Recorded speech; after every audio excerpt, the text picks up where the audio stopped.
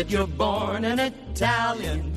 If you want your life to be great, see that you're born an Italiano, and your life will be great.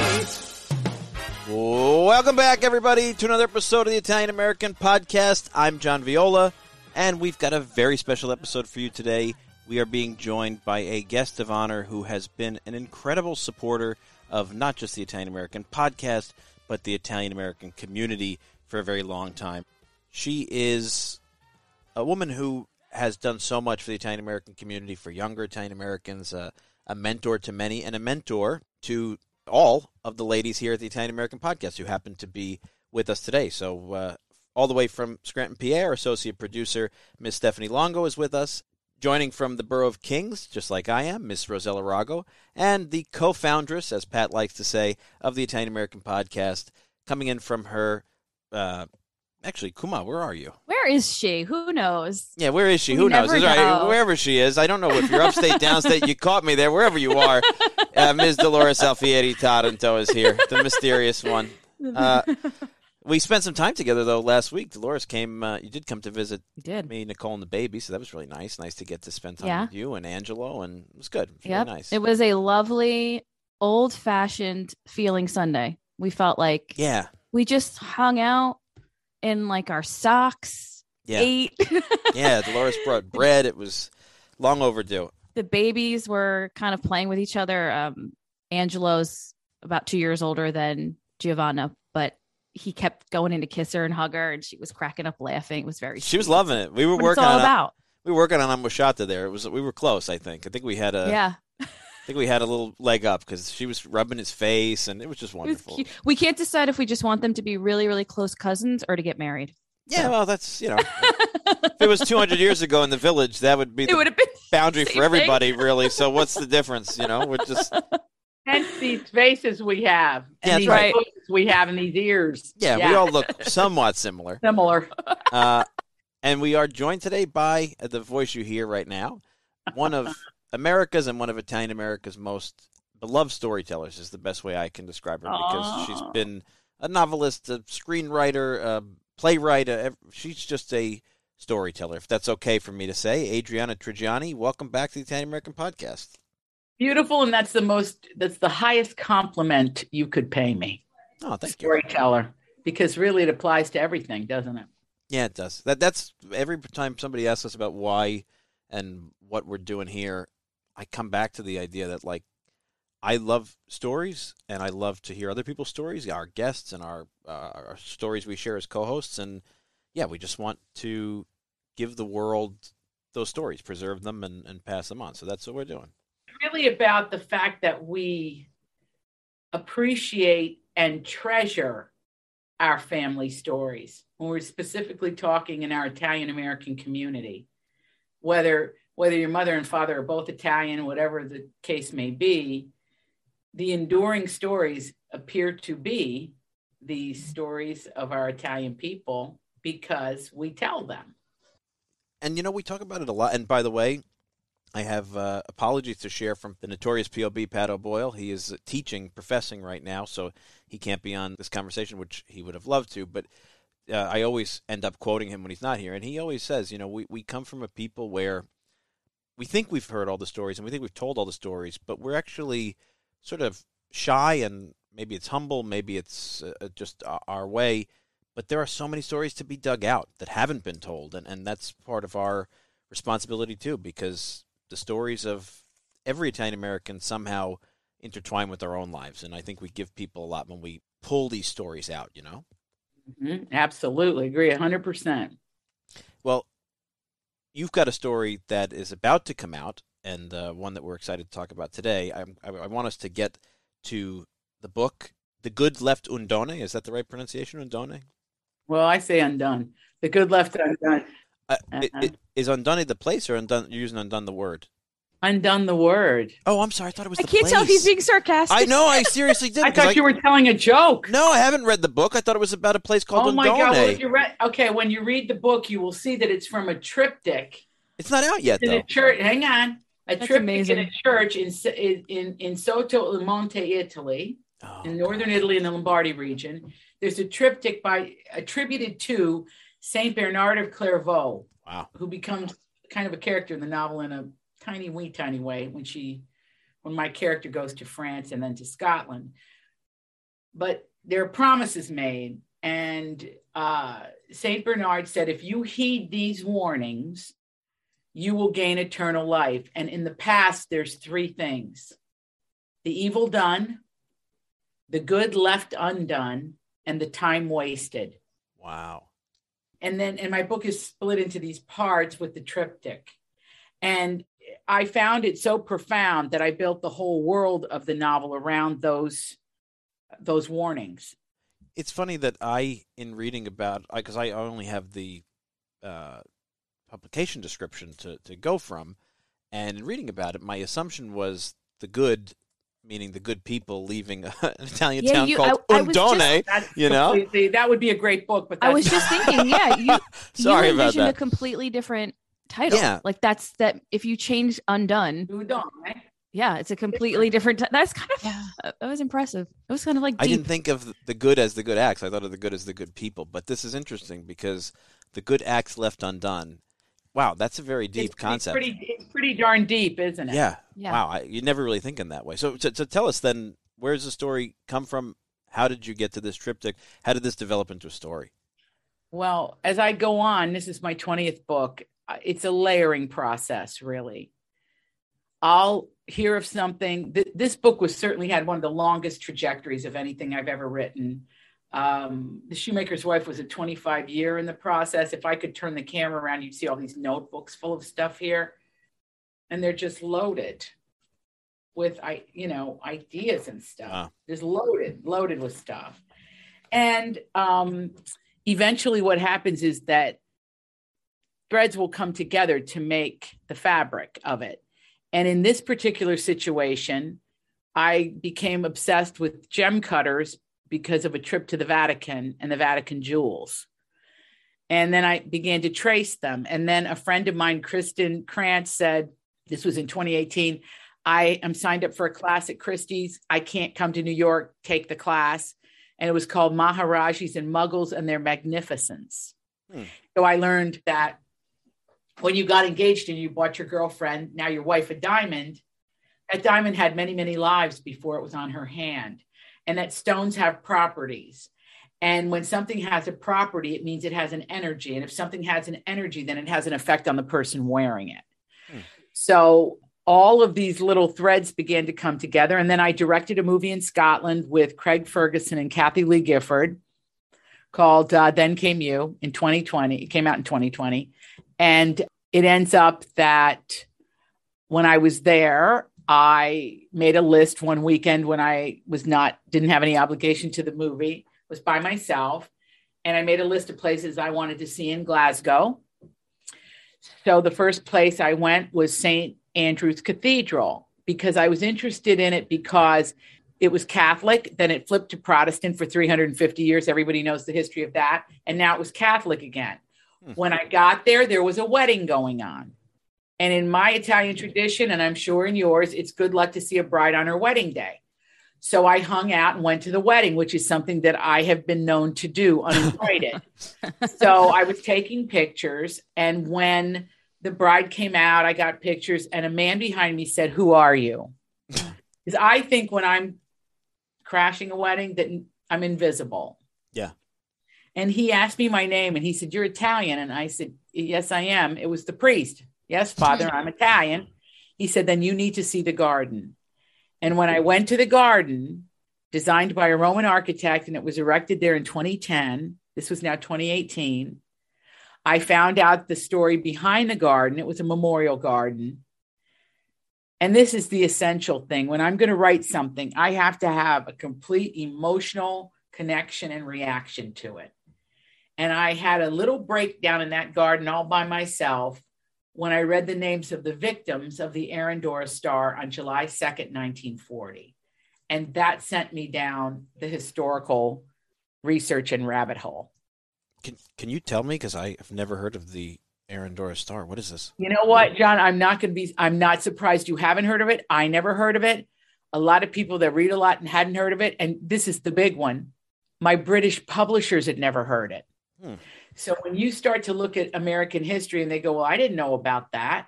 Well, first of all, 50% of your history is not reported because there isn't women in it. Mm-hmm. Start with that. Yep. And in this particular situation, the quickest way I can explain this is every ship, boat, dinghy, canoe, was requisitioned by the British government.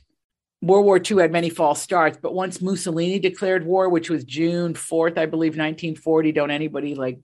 It's June 1940. I think it's the 4th. I think it's the 4th. Yeah. It changed everything because just like in America, where we had an influx of Italian Americans, you had an influx of Italians to northern Scotland or to Scotland itself, which is north of London. Now, we also lived in London, and we also did a thing where we would come over, make the money, and go home. That was another thing that was going on because I always say that Italy is the Florida of the UK. That's very true. Where people fly down here to get warm and then they come home. All right. And there's a relationship between the Brits and the Italians. There just is. So in Scotland, you had all these basically, just like we are, first and second generation Italian Scots. But Winston Churchill kind of panicked. And he said, collar the lot and get them off the island. And that's why you now have Italian pizza in Australia and New Zealand and the Falklands and Canada. Wow. Because they rounded up the men and shipped them away. Wow. And what happened on the morning of July 2nd, 1940, is that the diabolical Nazi general Gunther Prien was running a U-boat operation underneath in the sea between Ireland and England. Okay, so northern England. He had one torpedo, and these luxury liners that had been requisitioned as prison ships were wrapped in barbed wire, loaded. The Italians were in the bottom, Nazis from Germany, and what they called Jewish intellectuals were on the main floor, and at the top was the crew. And the torpedo hit the gears, the engines, the whole thing, and the ship began to sink. And the Italians were trapped. Some jumped off, tore through the barbed wire, made it off. Most perished. And those were the 730 some names I read on the triptych inside the plinth. And that inspired the beginnings of this project. True beginning is my contemporary Italian family. See, I look at this novel like it's a contemporary novel, but when they go to market it, they said, oh, but so much takes place in the past. Well, okay, whatever. Because I was making a point about the Italians of today and how they view their history. So when you read the book, you'll see my take on it is that sometimes stories get lost. And the main character, Matilda, who is the matriarch of this family that's in the jewelry business. Okay, they were poor artisans and gem cutters, but after World War II, they began to make money, like a lot of our people. Sure. And so the story of this family is she says, a family is only as strong as their stories. And she has never really told the story of her father. And the book makes all of this very plain. It peels it like an onion. But her father was a Scottish sea captain that her mother, when she was banished from the village, she was an educated girl, young woman, around the age of 30, and she was sent away because she went against a teaching of the church to help a patient. And she's sent to a convent in Marseille, France. The doctor arranges it that trained her along with the nuns. When this breaks out, this all happens in 1939, she can't go home. If you were an Italian abroad, you were stuck. You were not going home. But they also knew she wasn't safe in France. And she had already worked off her penance, but they sent her to northern Scotland, to Dumbarton, to a convent there to be the nurse, school nurse. It's a sleepaway, like a boarding school.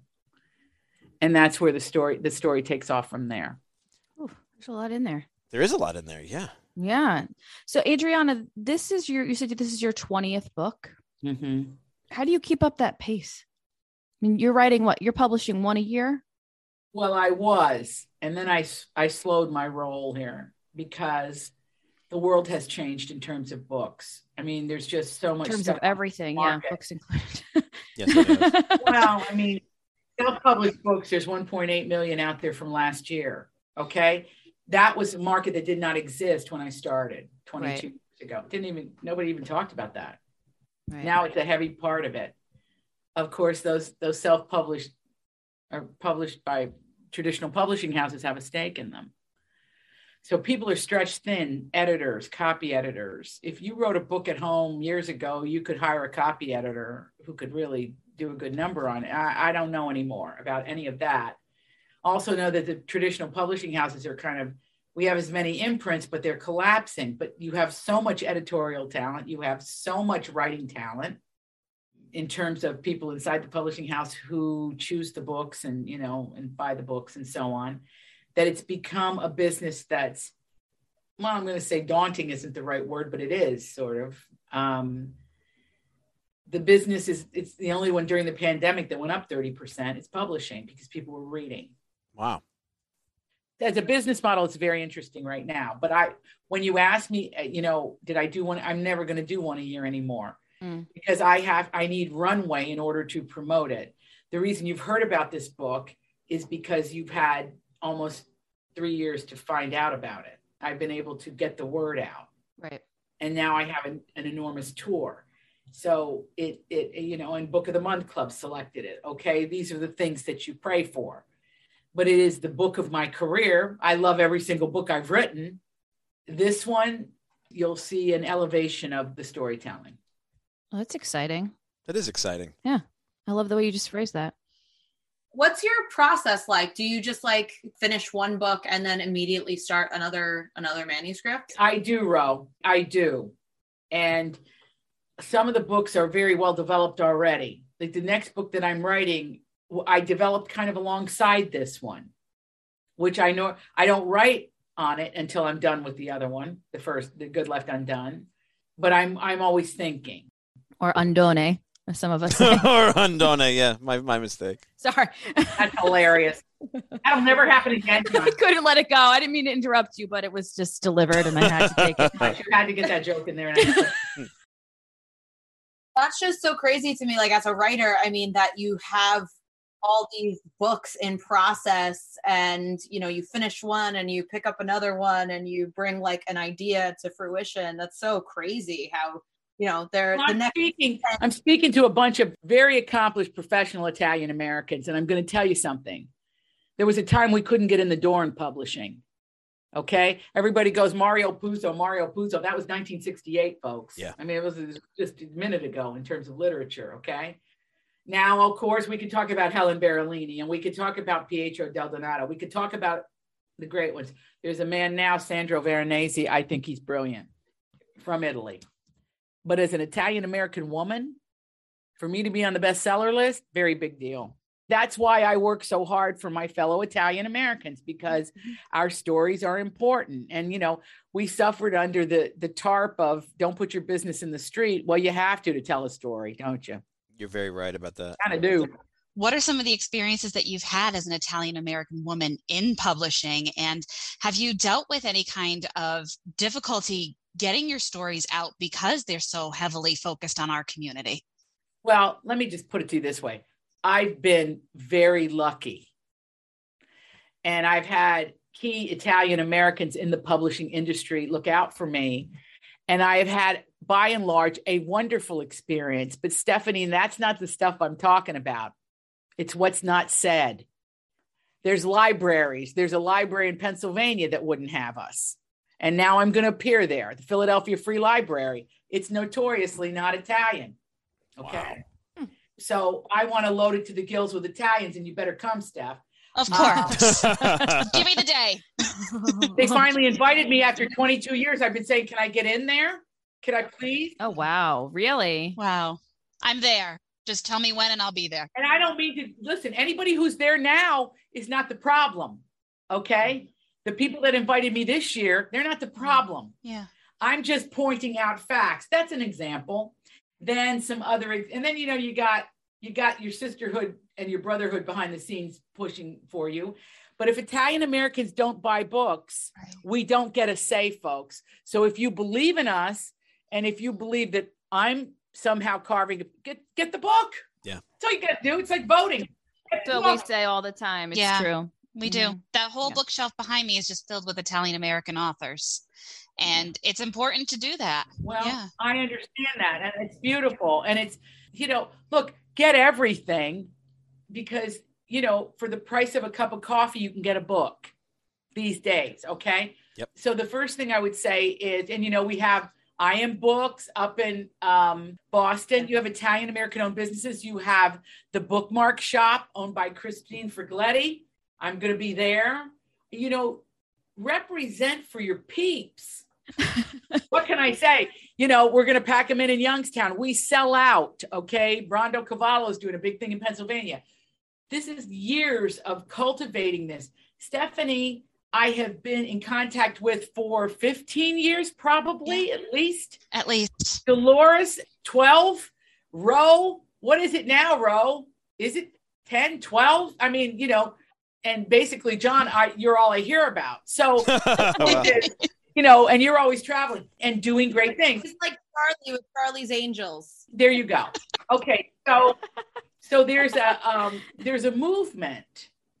So look, I don't need it, but the ones behind me do, or the ones with me need it. You know what I'm saying? I'm going to tell you from my experience as a professional Italian American and years at IAP and other organizations, and I've always said this, and I don't know if I've said this on the air, but I've always said, you just said something, it's not about you, right? You've got all these New York Times bestsellers, your 20 books and plays and movies, but you really, obviously, in the relationship you built with the three ladies on here and others, you care, and you have this sense of, I think, Italianness that I learned from my family, which is, hey, if we're breaking through doors or glass ceilings or barriers to entry that existed for our people, bring as many of us as you can in, right? Like help everybody elevate. But you're hitting it. You're hitting it. Listen, in show business, okay? I just want you guys to know this, and I'm speaking to the choir probably here a little bit with the folks that listen to this podcast. You got to support the Italian American filmmaker. And I'm talking about the women. I don't do mob pictures. Yeah. Now, maybe one day I'll surprise you all and do one that you don't see coming. Okay. Which would be a lot of fun. And there's, look, you spent time on The Godfather. Listen, the story of Mario Puzo, Leave the Gun, Take the Cannoli by Mark Seal was a phenomenal read last year. I loved it. I'm in the middle of it now, actually. It's superb. It's awesome. I haven't read that one. It's superb. Mark Seal is a longtime reporter for Vanity Fair, and he is a consummate journalist. And the book is fantastic and a page turner. But for those of us who, wrote it down, are writing about the women, and I write about the men just as much, we need your support. We need it. For example, Sons of Italy, I've taken out the ad on the back of that magazine, I don't know, for 20 years, 4 times a year. Therefore, NIAF never invited me to anything. I'm just being honest. I mean, why wouldn't you want me? Why wouldn't you want me? I'm going to roll in and entertain your peeps, and you're going to have a ball, and you're going to be like, she's one of us. Why wouldn't you invite me? Because of the other thing? I mean, this is where it gets a little dicey. So, Stephanie, to answer your question. Yeah. And the other part of this is, if you want to support us, buy the book. Yeah. Yeah. Then we'll have our answer. You want to save Columbus? Why don't you save the living? Yeah, why don't you do something for the children of these people you see here? It's a t-shirt, John. Because if I can sell this, I could sell your book. And I do it. Everybody knows what I do. Okay. Because I'm not in it I really want our people to get the respect that they deserve. Okay. And everybody's got a different way of doing it. Some things you got to go through the legal system. I think you go through the heart. I agree with that. I think that's how you get to people. I always think that everything is about appealing to people's humanity, and we're so good at being human, and that's the stories we have to tell. They're really human. Yeah, absolutely. And listen, you got great leadership in the Italian American community. I love Angelo Viva. There's a lot of people I love. Okay. And I think that they're fantastic. And I don't want there to be an Italian American moment. I want there to be an Italian American runway. Yeah. But see, the problem is on the flip side of the people who want to take everybody else on their back to success with them and beyond. There's a whole segment of our That's not what I'm talking about. Whoa, John, you're getting me wrong. I don't know. Yeah. Listen, I can't pull the wagon. I can't pull it, but I can make it clear that what I write, a lot of people, most of the people that buy me are not Italian American. Right. But I think every Italian American should buy my books. Don't get me wrong. This is your story. This is your people. This is over 20 books. You could read whatever you want in many incarnations. New York Italian, Southern American Italian. You get the whole mishpucha here. But I'm use not, an Italian I don't word. have to pull it. I don't have to pull anybody. Listen, there's a young writer named Ethan Joella. His grandmother or mother wrote to me and said, "Hey, can you help him?" He got Book of the Month before I did. Wow. Okay. And I can keep going here. Lisa Scottolini. If you don't own her books, there's something wrong. She is the quintessential Italian American writer.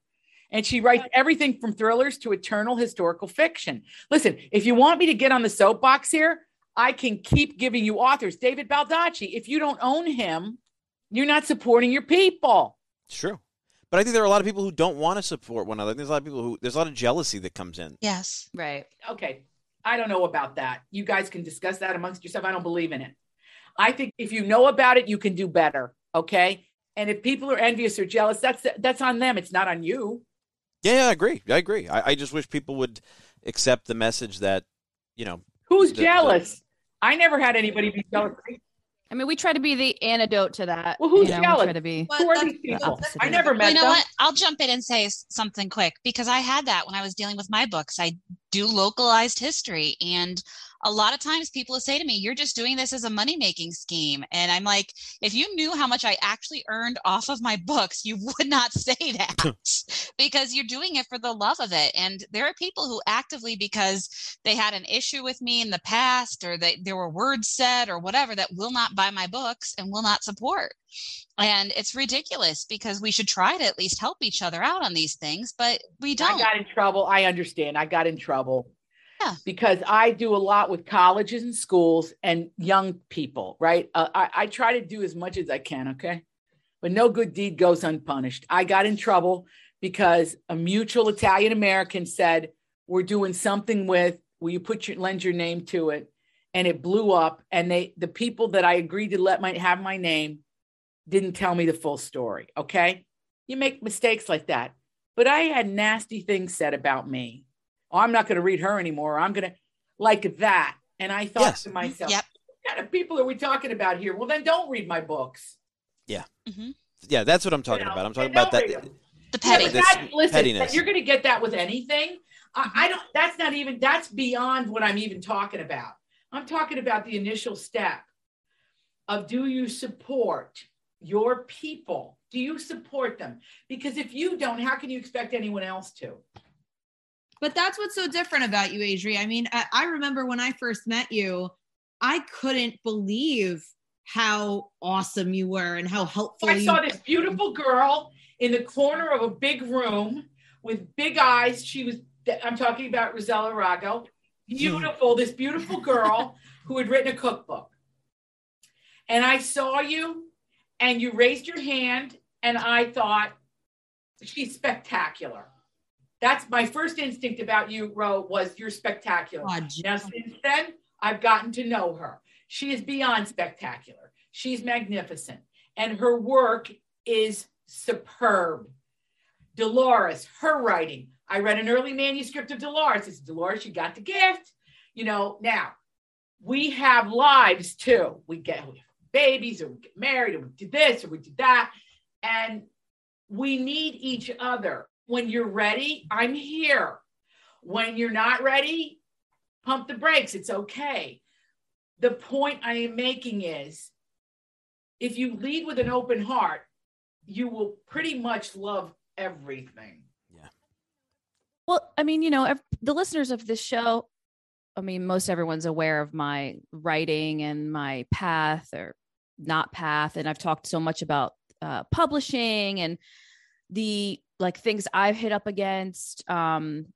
So I've had major editors and agents read that manuscript, which is at this point an old one to me, but and feel that the writing was wonderful, but this story about Italian immigrants and a young girl in like the 80s and 90s was like, where's the story, However, then I look at you, Adri, I look at Rosella, who's on her third cookbook, and there is a market, there is room for it. And the more that I see, women like you doing it, the better it is for all of us. I mean, I have my own path. I have my own issues, my own, whatever it is, roadblocks. When we talk about you, Dolores, let's get specific. When we talk about you, oh God, we look at the business side of it. We go, we need more agents. We need Italian-American agents. We don't have a lot of that. Right. However, my agent just has an Italian-American assistant now.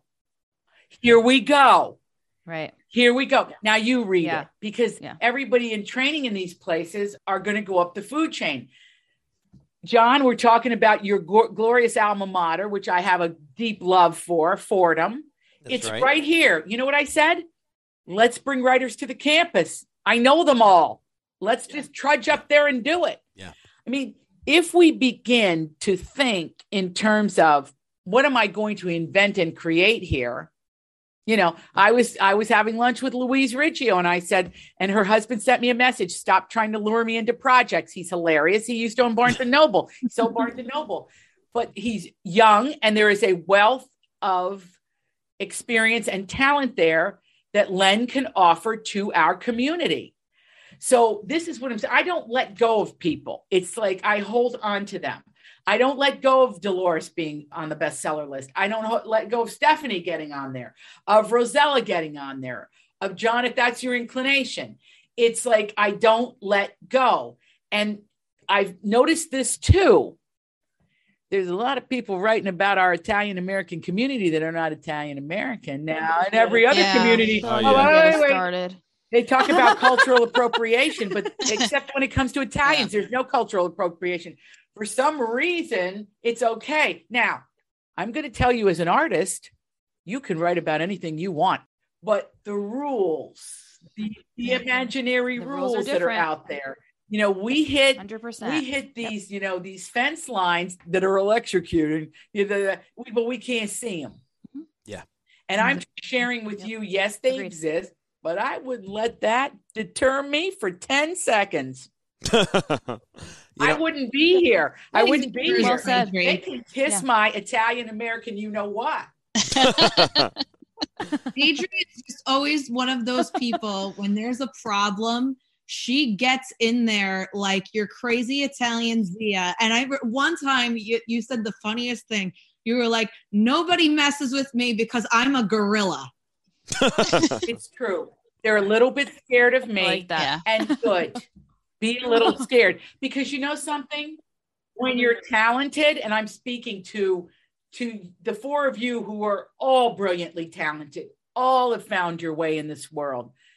You must defend that like it's the Bastille. And I ain't kidding. I don't care what people say about me, because for every one of them, there's a couple hundred that really love me. But as a woman, to be able to watch you just be so comfortable with yourself and stand up for yourself, because, as Italian-American women, we're taught to be nice girls, don't make a fuss. And Adri's like, no, make a fuss. When it's about your work, when it's about, your reputation, make a big friggin' fuss. That's right. And I hope, and you know what, Ro, you've learned that lesson. I mean, you're allowed to be direct, to ask questions, because, hey, you're making them money. Yeah. Okay. When I'm making somebody money, I think we've got a relationship going here. And and listen, I'm so, now when I say lucky, by that I mean, if it ain't working, get out and get with people who do get you. And if you're not getting published, let's keep figuring this out. Who will publish it? Now, listen to what Dolores just said about and I'm going to tell you, the 80s and 90s are too soon for a memoir.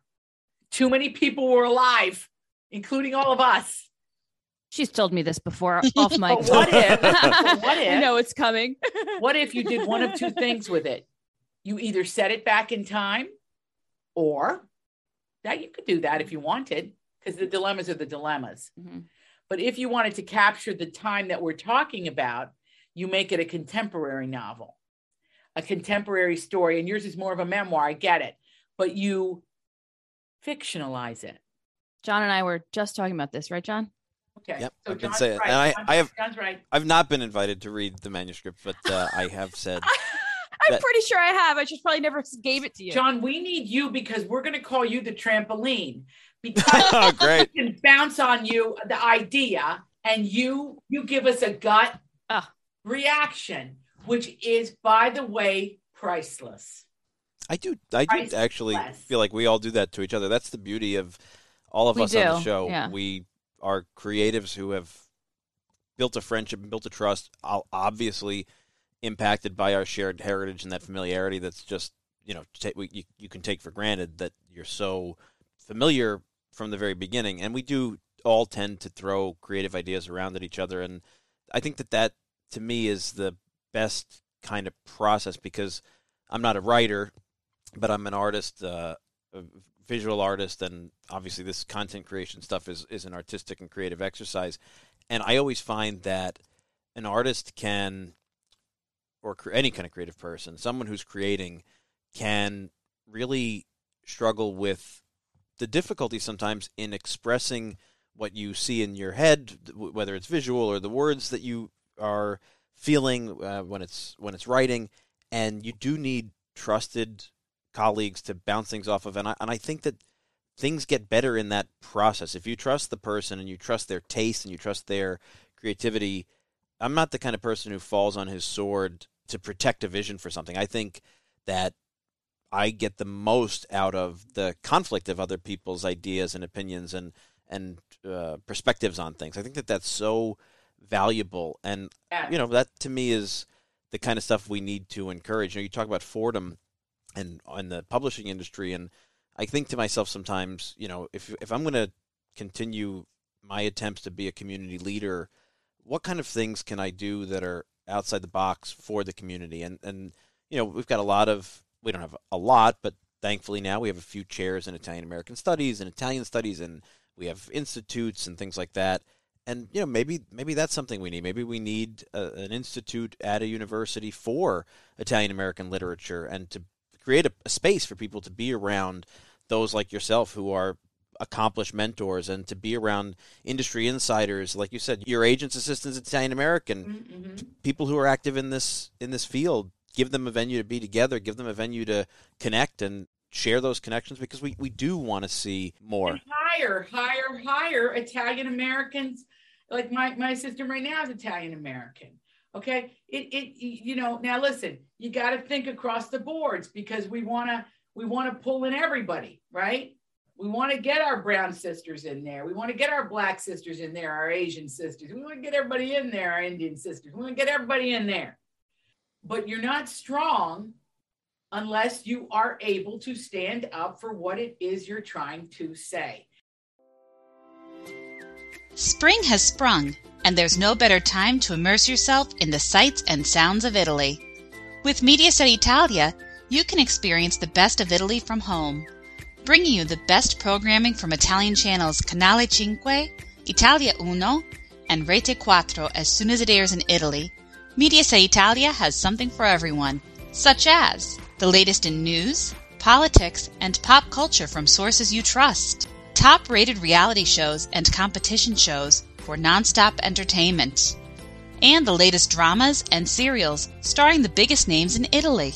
There's always something new on Mediaset Italia to kick back and enjoy at the end of the day. Check with your local television provider today.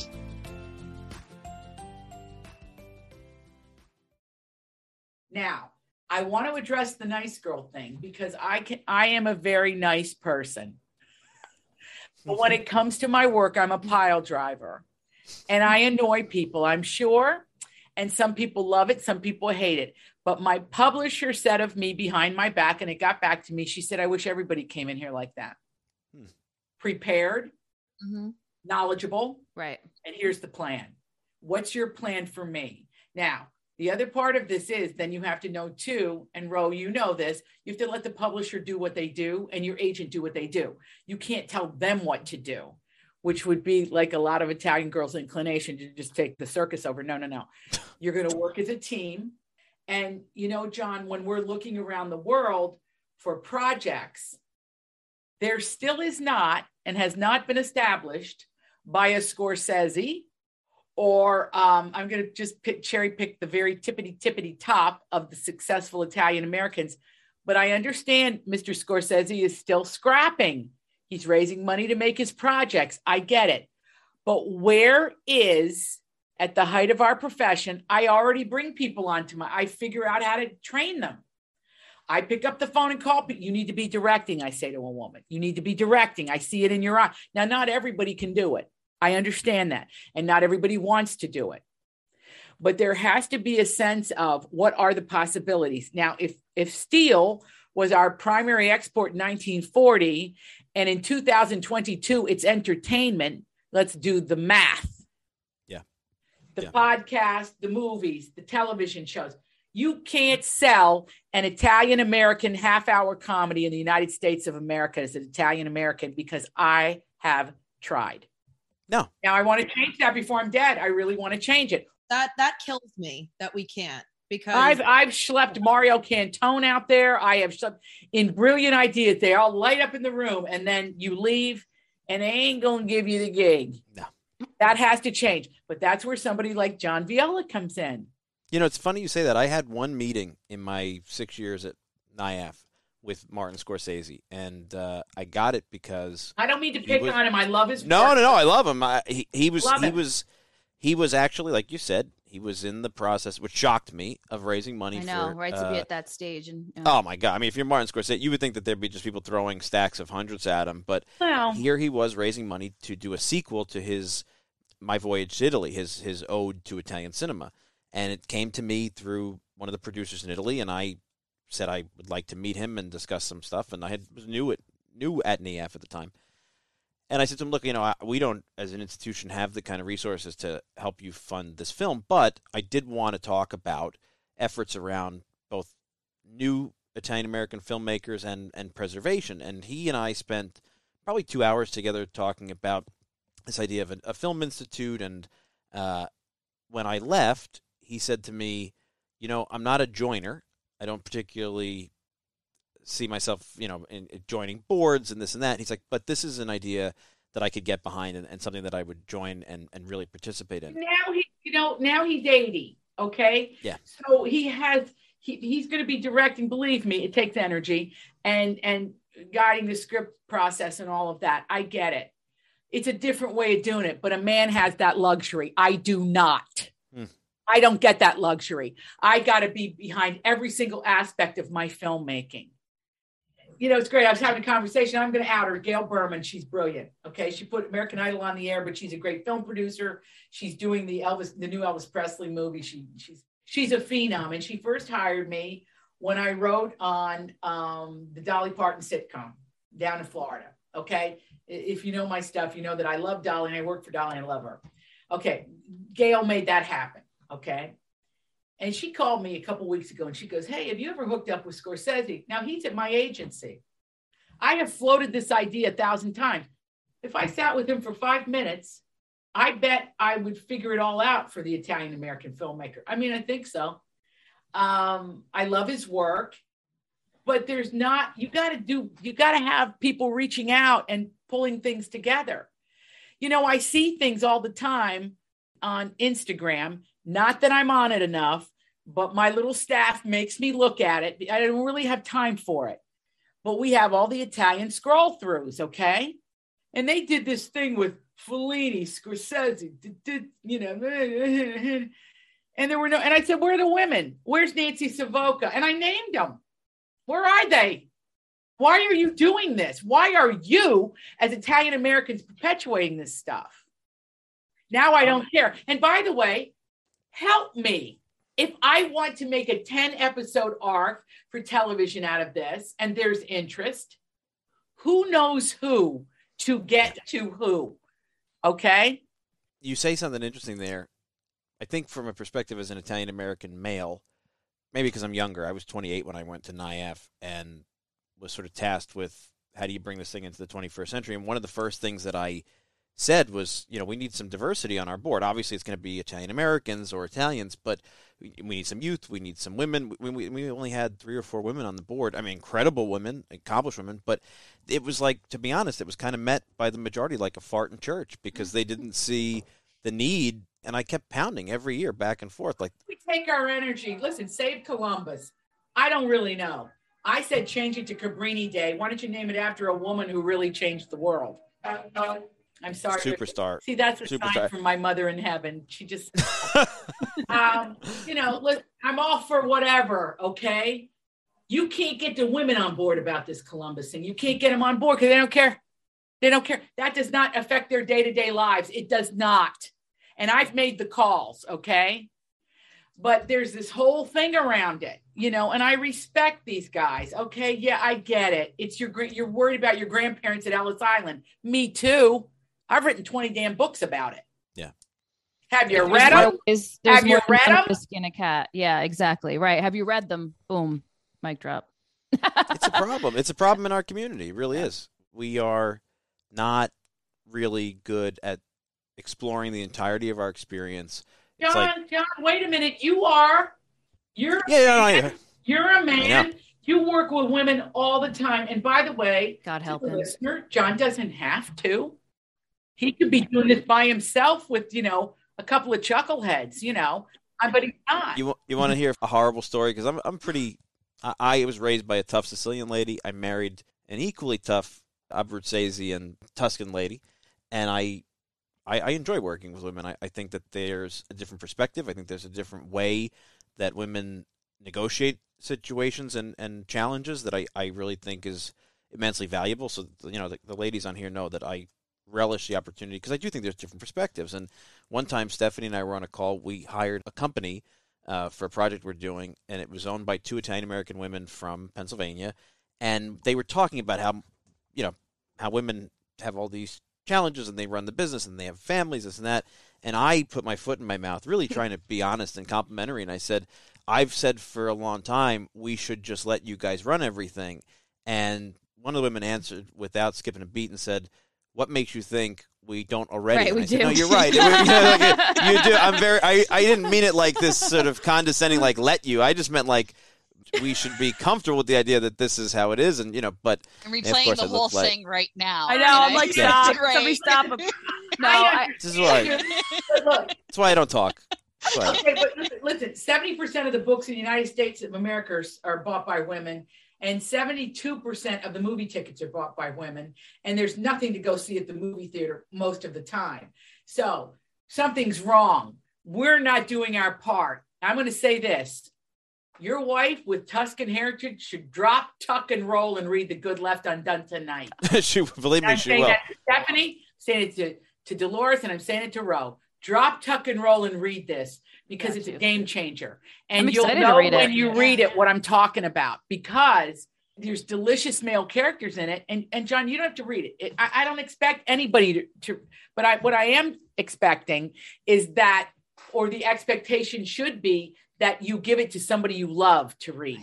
You don't have to read it. Yeah. I don't care because they'll tell you then. That's another way that a book can gain word of mouth. Now, I've been at this now for 3 years promoting this book, and it's finally coming out in 2 weeks. Okay, great. I get it, but I can't do it without my community. I cannot do it. And I am counting on my community. Now, NIAF has never invited me to anything. I don't know why. Sons of Italy, they've been very nice. There's another one called Unico. They're kind of small, but they're great. Okay. I just did the Italian Welfare League. I think Ro might have had a hand in that. The other night, the ladies were wonderful. I do a lot of lodge work. I get out in there. But if you want my book to be number 1, Italian Americans can make it number 1. Well, while they're saving Columbus, they can get the book and read it. Yeah, we got more purchasing power than we realize. We're 20-something million of us. And like people will say about an episodic a sitcom. There's not an audience. There's not an Italian American audience. Well, first of all, audiences are more particularized than they've ever been. Right? People consume in a completely different way. And secondly, there's a huge audience because there's a huge audience for this show, and there's a ton of people out there who would any other institution outside of our community would write off as too assimilated, too young, too diverse, not interested. And here they are listening to this show because they want open and accessible sources about our heritage. So there's an audience there, and we do have the purchasing power. First person, there may be a couple that have changed their surnames, okay? But I've yet to meet the first person who didn't want to be Italian. Amen. And I am well-traveled, folks. I've yet to meet him, even in foreign, I don't care where I go. Or there's an affinity for our people in Middle Europe, in Israel, in Africa. There's an affinity because everybody went through Italy, as we know, okay? So this is history talking. And in the Italian-American world, we take a lot of guff, but why? Why is that allowed? And we have to figure it out. If you love this book, you get on your social media and you tell people this book mattered to me for these reasons. That's it. If we don't support one another, if we don't buy the books, if we don't talk about them, if we don't share them, if we don't let the institutions out there understand that we're doing this, we're going to continue to be really the only community out there whose story can be told by anybody who wants to and can be absconded with and can be mismanaged. And, we complain about it a lot. Well, how do we change it? We change it by supporting. Well, we know we're not perfect. We know that. But in order for us to climb to the heights in literature, history, art in this country, I'm not talking about historically speaking, I'm talking about now. We really need each other. Yeah. And we really must embrace each other. And in the telling of these stories, you understand, I try to say this, and Stephanie and I have had this conversation, Ro and I have had this conversation, and Dolores and I have been, first time I meet you, John, is that when you support me, you support all of us. When I support Ro, I support all of us. Yeah. When I support Stephanie's writing and her books, I support all of us. The same with Dolores. That's it. Then some kid that maybe isn't a writer, but has a vowel on the end of her name goes, I think I'd like to represent these writers. I think I'd like to be an agent. Yeah. Or at Fordham, where I'm trying to, get the book thing kicking up there because it's close to New York City. It is New York City, but I mean close to Manhattan, whatever. We bring them to the students. We go there. And even the men that run things in IAP and Sons of Italy and so on and so forth, the Columbus Citizens Foundation and this and that. Of course, there's a woman running that now, which is kind of exciting. But I'm just saying, there's an opening up because ultimately what always happens with men is that they go, okay, yeah, you can do it. Yeah. But I want it to be bigger than that. I want it to be explosively bigger than that. I want you to get the connection between you, John Viola, and me. I want you to understand that when we do this, we all do better. Yeah. Adriana, I have to tell you, something happened in Scranton the one time when you did the Big Stone Gap movie showing here. Yep. And you came in over the live stream for everyone. I was there that night and I was speaking to people, and there was a young woman in attendance, and she didn't know me or anything, but she wanted to come because she loved your books. She loves you, which as she should. And she struck up a conversation with me after it. She told me that she wanted to be a writer, and we ended up becoming very good friends. We went out for coffee a few times, just chit-chatted. And, now she's in law school, so she changed her career path. But it was just nice to be able to have that connection that I never would have been able to make if it wasn't for you coming in that night. So you're helping people just connect, and that type of networking just among young women. I was able to help her a little bit, just encouraging her with her writing through you coming and speaking to our group that time. And I think that's what you're talking about right now, is just making those connections and that support system. My belief is I did not know John Viola's grandfather or his grandmother, but I know them through him. Stephanie, I didn't know your grandmother, your grandfather, but I know through you, I know them. Exactly. Ain't that the truth? The segment of people that are pea green, we call it the green towel syndrome, that they're twisted with, it's very small. The large swath wants their children to succeed. You know how many mothers write to me? I do everything. I drop, tuck, and roll for them. If I can do something, I will do it. You will. Absolutely could not agree more. And if he was here, Pat would say, buy the book, buy the book, buy the book. This is an amazing woman. This is an amazing creative and an amazing mentor to so many in our community, including the three ladies in my life here on the platform today. So go out and buy the book. It is going to be, I'm sure, a fantastic one, and we're going to link to it on our show page so you can get it right through the show page. And I know I'm going to get one, and I think everybody on here is going to get one. So it'll make some good reading as spring turns into summer. And guys, it's Holy Week right now, so I'm sure everybody has big plans for Easter. We're going to take a week off for Easter Monday, Pasquetta, and give everybody a chance to just relax and enjoy family, because I'm sure I speak for all of us. I don't know about you guys, but I don't have any desire to interrupt my Easter pie leftovers on Monday with the recording for Tuesday. So I think it's safe to say we're going to come back. Yeah, we're going to come back on April 26th with an all-new episode, but we got a lot of people in the neighborhood who, if we release on a Wednesday instead of a Tuesday, are looking for the show. So I'm going to give everybody a heads up now and say no show next week, but we'll be back in 2 weeks with a whole nother episode, and I'm sure one that everybody will enjoy. And I do have to announce, before we go, we were talking a little bit with Adriana about all the support in filmmakers, and the Russo Brothers Film Forum is something that we've all been involved in. And I was thinking about them. Yeah. Their 2021 winner, the film Potentially Dangerous, which was directed by Zach Believa, who was on the show a bunch of episodes ago to talk about the project.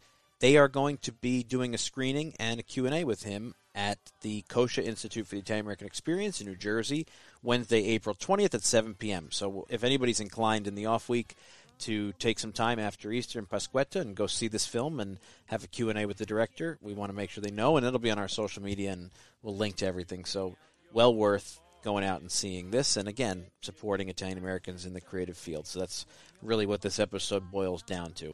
Guys, I hope you guys all have great plans for Easter. It's going to be hopefully a peaceful week for everybody. Happy Easter. Buona Pasqua.